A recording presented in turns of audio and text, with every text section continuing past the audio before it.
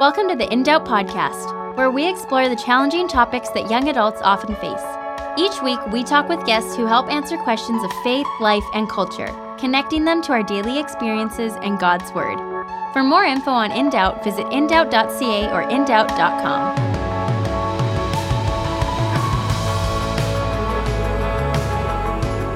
Hey, welcome to In Doubt. My name's Daniel Markin, and welcome back to the program. Today we have a awesome conversation with Erin Ford, who works with Power to Change. She writes for the Gospel Coalition Canada, and we're talking about abuse and forgiveness. Well, Erin, it's good to have you here on the show. Thank you for spending time with us and entering into discussion with myself. Erin, why don't you tell our audience a little bit about who you are, where you came from, what's your story? Yeah, that's good. So my name is Erin. I live in Guelph, Ontario, which is kind of like a smaller town, about an hour outside of Toronto. And I work for a Christian ministry in Canada called Power to Change Students. And so I'm the editorial manager for our blog across Canada. And I've been on staff with them for about 6 years. I am recently married. I grew up in Barrie, Ontario, predominantly to a non-Christian family, although I had some exposure going to church, like Sunday school as a kid, going to some Christian summer camps. And so I actually became a Christian at a Christian summer camp and had Christian friends in high school. And then I got involved with Power to Change students when I went to university. I went to the University of Guelph. And now I work in ministry. So I also am in seminary part-time, working on a master's. So that's fun. Where at? Heritage okay. In Cambridge. Cool. So my husband also works on staff with Power to Change students. So we're both in ministry, do a lot of ministry with international students and national students in our city. Hey, you're newly married. How did you and your husband meet? Yeah, we actually met on staff. It's so funny because we both went to the same university at the same time, but never met because we were in different Christian clubs. So my husband is actually from Hong Kong. So he was raised in Hong Kong, and so he's Cantonese, and he was involved in Asian Christian Fellowship at our university, and I was involved with Power to Change students. So he actually joined staff with Power to Change when he graduated, and so we worked together. He was a photographer at the time, and I was doing journalism, and so we were paired up to do interviews on different missions trips and conferences, and so we developed a friendship that way. But we got married October 2019. And it's been an interesting year to be married or just get married during COVID. We've spent probably almost every day together, 24/7, working from home, working together. It's fast-tracked our first year of marriage. It feels like we've been married for 3 years. Yeah, it's definitely brought us closer together and strengthened our marriage for sure. We're so thankful. Oh, absolutely. I wanted to kind of begin with that and start with something light, because we do have a little bit of a kind of a heavier topic that we're going to be talking about today, because we're talking about abuse and then we're talking about forgiveness, and much of this coming through the story that you are going to be sharing kind of about your life and some of your experience. And so why don't we start there?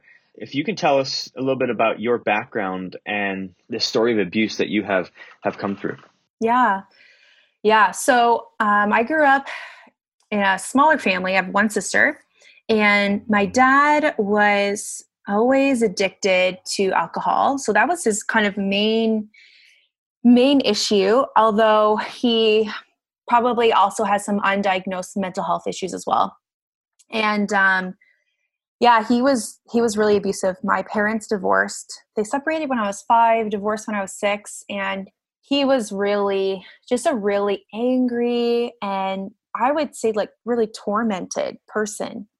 And he was really abusive, verbally, mentally. So like mental, like psychological abuse, emotional abuse, and really controlling. Basically thought, like he was always the victim. The world was out to get him, and really struggled with the fact that, he didn't have custody. So I basically grew up spending every other weekend with him. So those were his visitation rights, which is pretty average for a divorced family.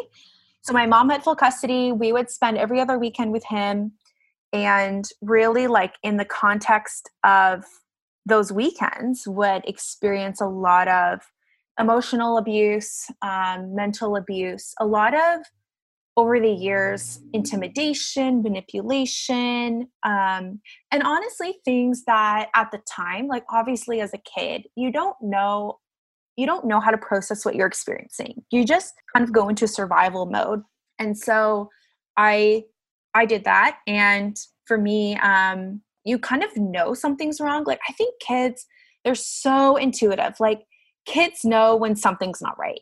And so I kind of always knew like something is not right here. I never felt like I could really fully trust my dad, but I loved him so deeply. Like I was firstborn, totally a daddy's girl, wanted his approval. And I think what also shaped my childhood, and it's really common for people who experience abuse, are like you can't fully see the situation for what it is when you're in it. I think when you see someone who's in an abusive relationship on the outside, it seems so obvious. And you're like, what is that person doing? Like, why are they doing this? Or why are they in this relationship? Or why are they allowing this person to treat them that way? But for the person on the inside, so for myself, like I always assumed, okay, well, next time's going to be better. Or, he's just feeling XYZ. And the next time we have a phone call, like it's going to be better or whatever. But it never was. It just over time got worse and worse and worse.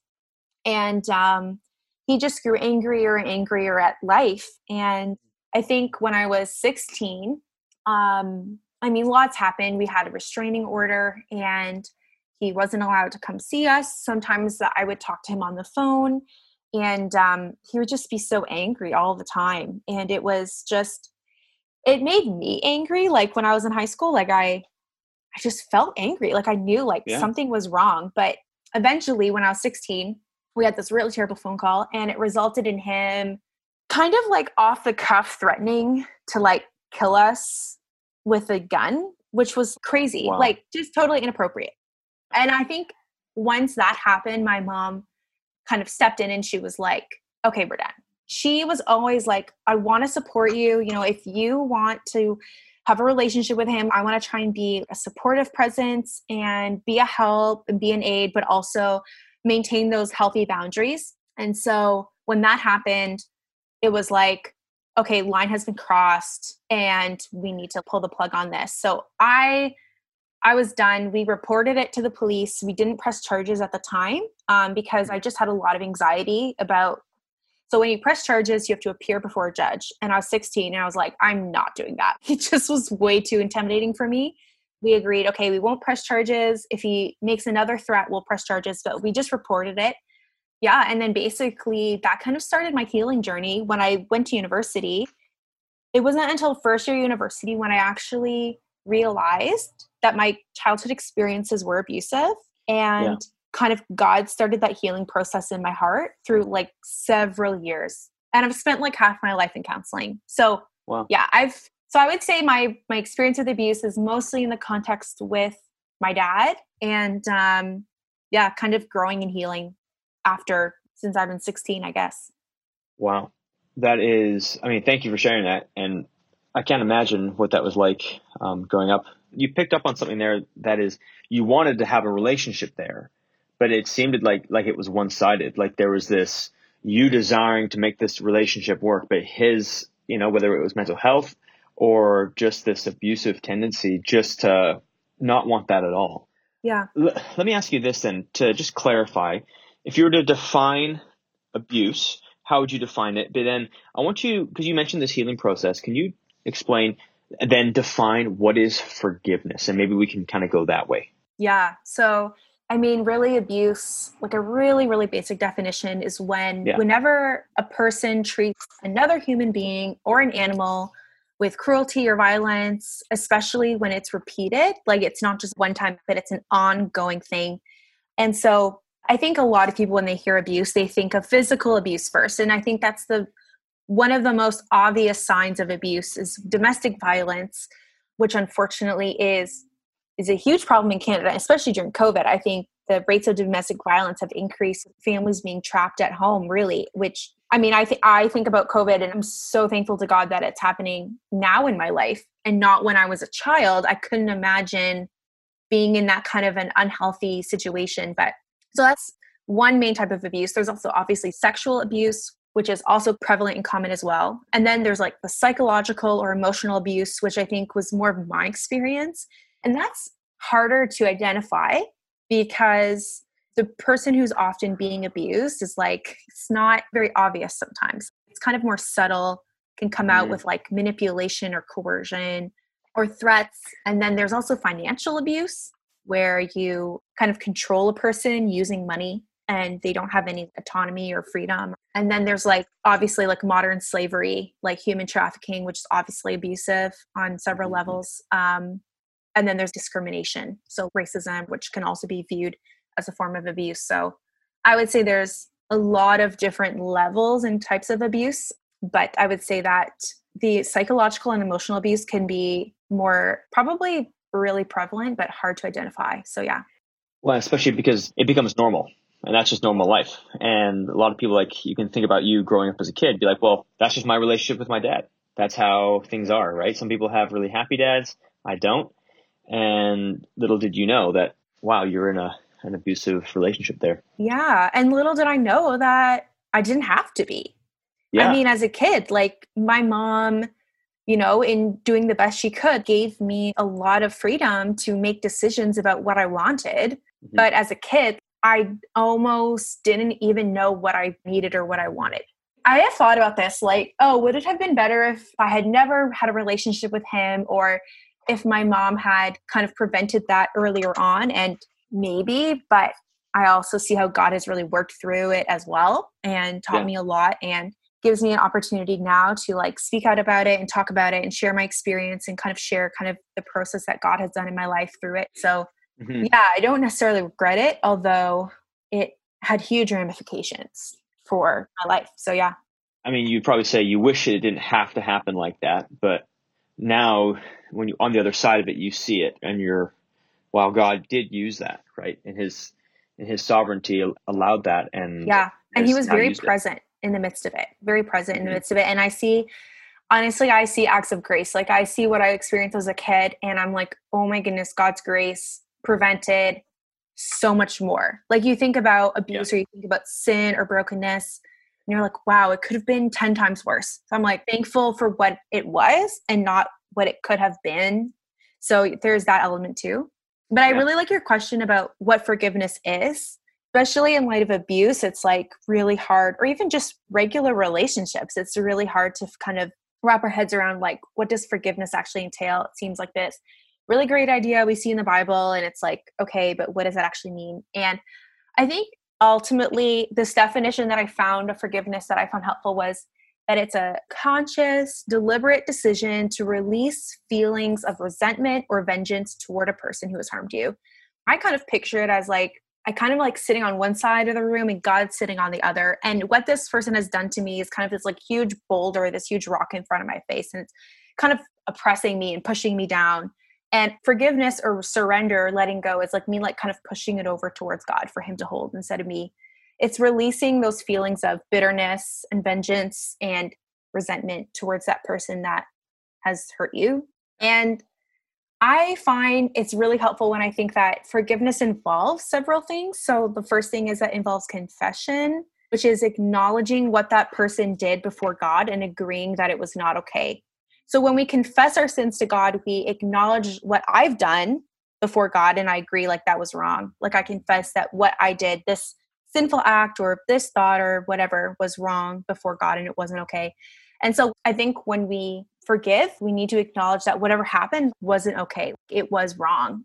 It wasn't just personality or it wasn't just, whatever like that. We have to confess that it was wrong and also surrender. So we push the pain of their sin or abuse over to God, who carries it for us on the cross. And I know we'll get to that later about the role of the cross in this process. And then, like letting go our desire for vengeance, which is ultimately kind of that eye for an eye. I want to get back to the person what they've done to me. And we need to kind of surrender that to the Lord as well. And I really appreciate those definitions. Also, the confession piece. I have never thought of that. I've often thought about sin like a grenade, and people who are caught in their sin, the grenade goes off and it hits everyone around them. oftentimes we just think about our own sin and how it affects others. But also, if you're the person who the grenade shrapnel has hit, we are to forgive those who hit us with the shrapnel, understanding that we are in a sinful world. That is a sinful, broken person. Even if they're a Christian, right? There's still brokenness in this world of sin. And that this is something that that's not an option in the Christian life. That forgiveness isn't something that you can choose to extend to some and choose not to extend with others. Because I want to share this passage as I was preparing. And it's Jesus teaching how to pray in Matthew chapter 6. And I'll start reading in verse 7. He says, "When you pray, do not heap up empty phrases as the Gentiles do, for they think that they will be heard for their many words. Do not be like them, for your Father knows what you need before you ask him. Pray then like this: Our Father who art in heaven, hallowed be your name. Your kingdom come, your will be done on earth as it is in heaven. Give us this day our daily bread, and forgive us our debts as we have also forgiven our debtors," right? So there's that forgiveness piece. "And lead us not into temptation, but deliver us from evil." And oftentimes we'll kind of close the Bible and we'll say, that's the Lord's Prayer. Isn't that nice? But when you look at verse 14, "For if you forgive others their trespasses, your heavenly Father will also forgive you. But if you do not forgive others their trespasses, neither will your Father forgive your trespasses." In other words, as a Christian, forgiveness is not optional. Yeah, I agree. It's also here we see that forgiveness is also conditional. Like God's forgiveness of us is conditional on our willingness to forgive others. But I think what makes me feel hopeful about that is that God does not leave us on our own power to we don't have to forgive other people based on our own power. God, through his Holy Spirit, empowers us to actually forgive others. It's actually the work of Christ in me that I can then forgive. So it seems like this really intimidating thing where, okay, well, if I don't forgive people, or if I feel like I can't forgive people, is God not going to forgive me? And that can seem like a very works-based righteousness approach, where I think more it's like, no, like through Christ in me, like through the power of the Holy Spirit, I receive a new heart, I receive a new self, and I actually have access to God's power to forgive on his behalf, not on mine, on my own behalf. Yeah. Like, I don't want to do nothing.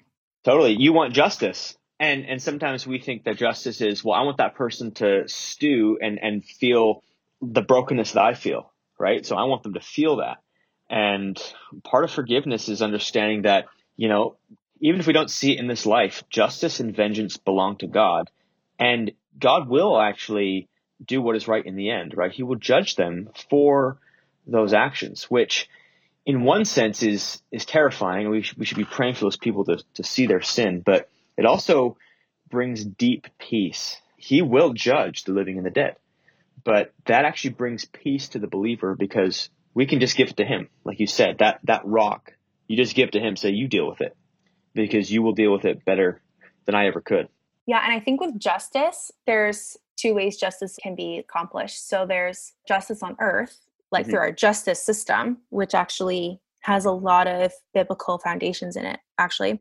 And so I think we can always pursue earthly justice if possible. Now, sometimes the person who has abused us has died and we can't pursue justice because they're gone. Or sometimes it's impossible because you were attacked or something, you don't know the person, or there's all these different circumstances. But I think on earth, we are to always pursue justice of having that person held accountable for what they've done and entrusting justice to our court system, which hopefully is fair and righteous. But ultimately, there's also like an eternal justice where God will hold everybody accountable for what they've done. And I think you're right. It is super sobering. I don't want anybody to spend eternity separated from God because of their actions, but I also want people to be held accountable for what they've done. So I think about someone like Jeffrey Epstein. I mean, he's dead, from whatever reason, if it was himself or someone else. Yeah. I don't know. That's a whole other podcast. Yeah. I don't know what that conversation was like between Jeffrey Epstein and God, but I know that God will hold him accountable for all of the abusive and inappropriate things that he did. Now, I don't know where he is now, if he's with God or not, but I know that God will hold him accountable. And I think that even though unfortunately, his victims or the survivors did not get to hold earthly justice. There is an eternal justice. And ultimately, vengeance is in God's hands, and we are to never, ever bring closure on vengeance. So vengeance is like, oh, I want to pay that person back. I would say justice is a bit different, where I want that person to be held accountable for what they've done. Vengeance is like, oh, you hurt me, like I want you to be hurt. Yeah, vengeance is like a personal vendetta against the person. Justice, I think, is more, you want things to be made right. To be made right. Yeah, totally. Yeah. Yeah, that's a great way to say it. And I think that only God is able to forgive even our sins against him, because justice was perfectly fulfilled on the cross when Jesus died in our place.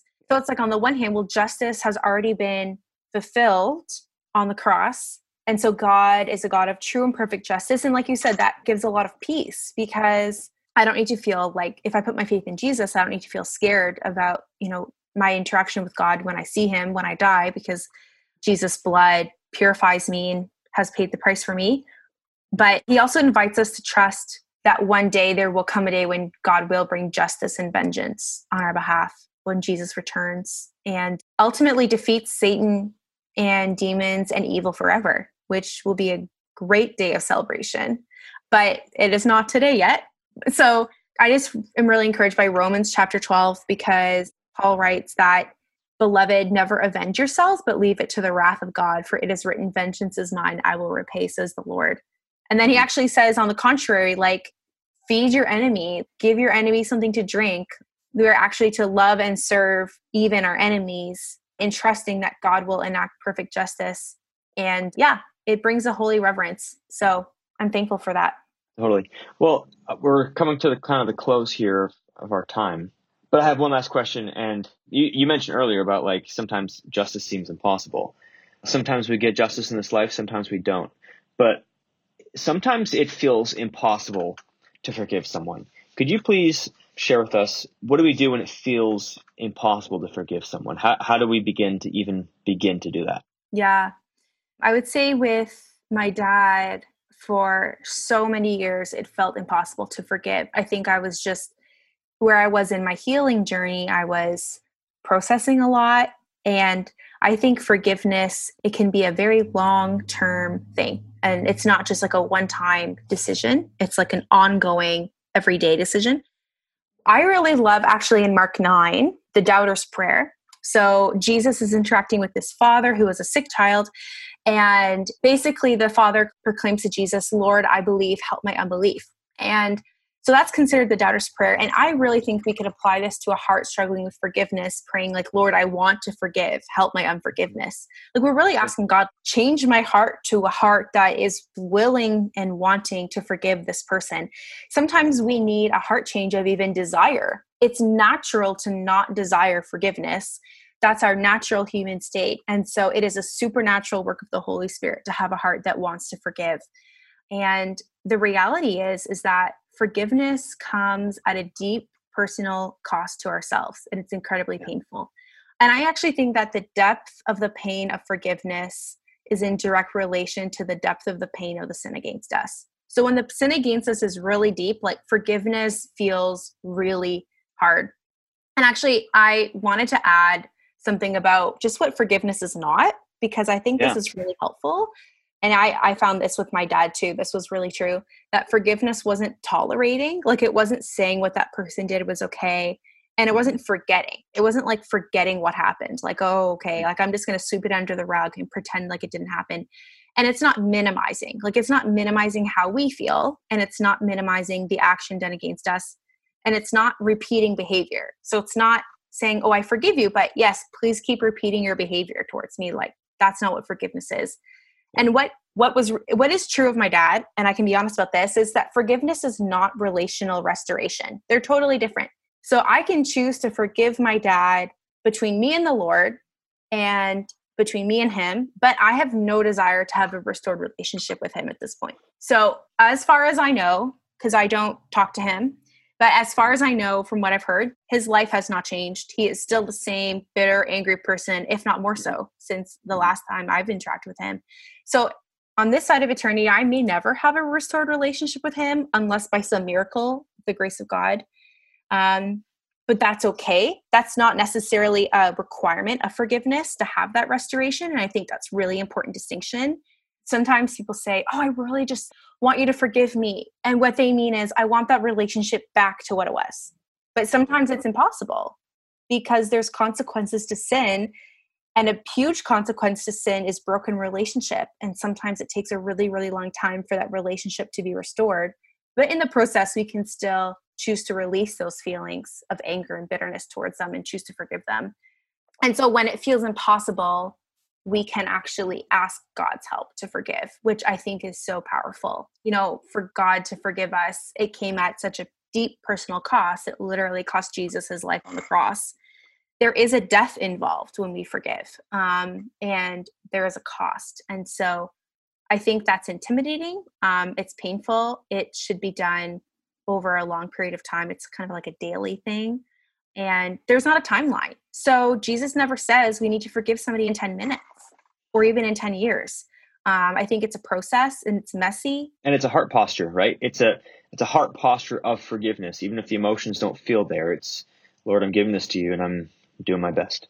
Yeah, it is a heart posture. And it's only a heart posture that the Holy Spirit can provide. It's not something we can muster up on our own.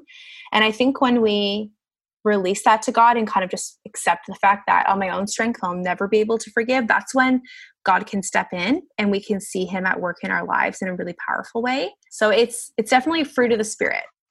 100%.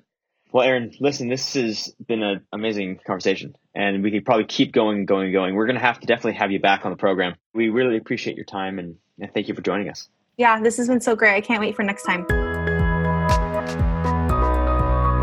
Well, thanks again for listening to this episode of In Doubt. Join us next week as Erin and I continue the discussion. And if you want to find any more of her resources, it's at her website, which is erinwrites.ca.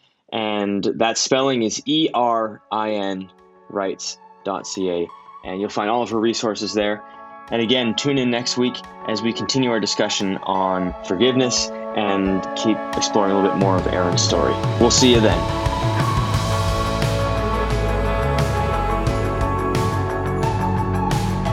Thanks so much for listening. If you want to hear more, subscribe on iTunes or Spotify, or visit us online at indoubt.ca or indoubt.com. We're also on social media, so make sure to follow us on Instagram, Facebook, and Twitter.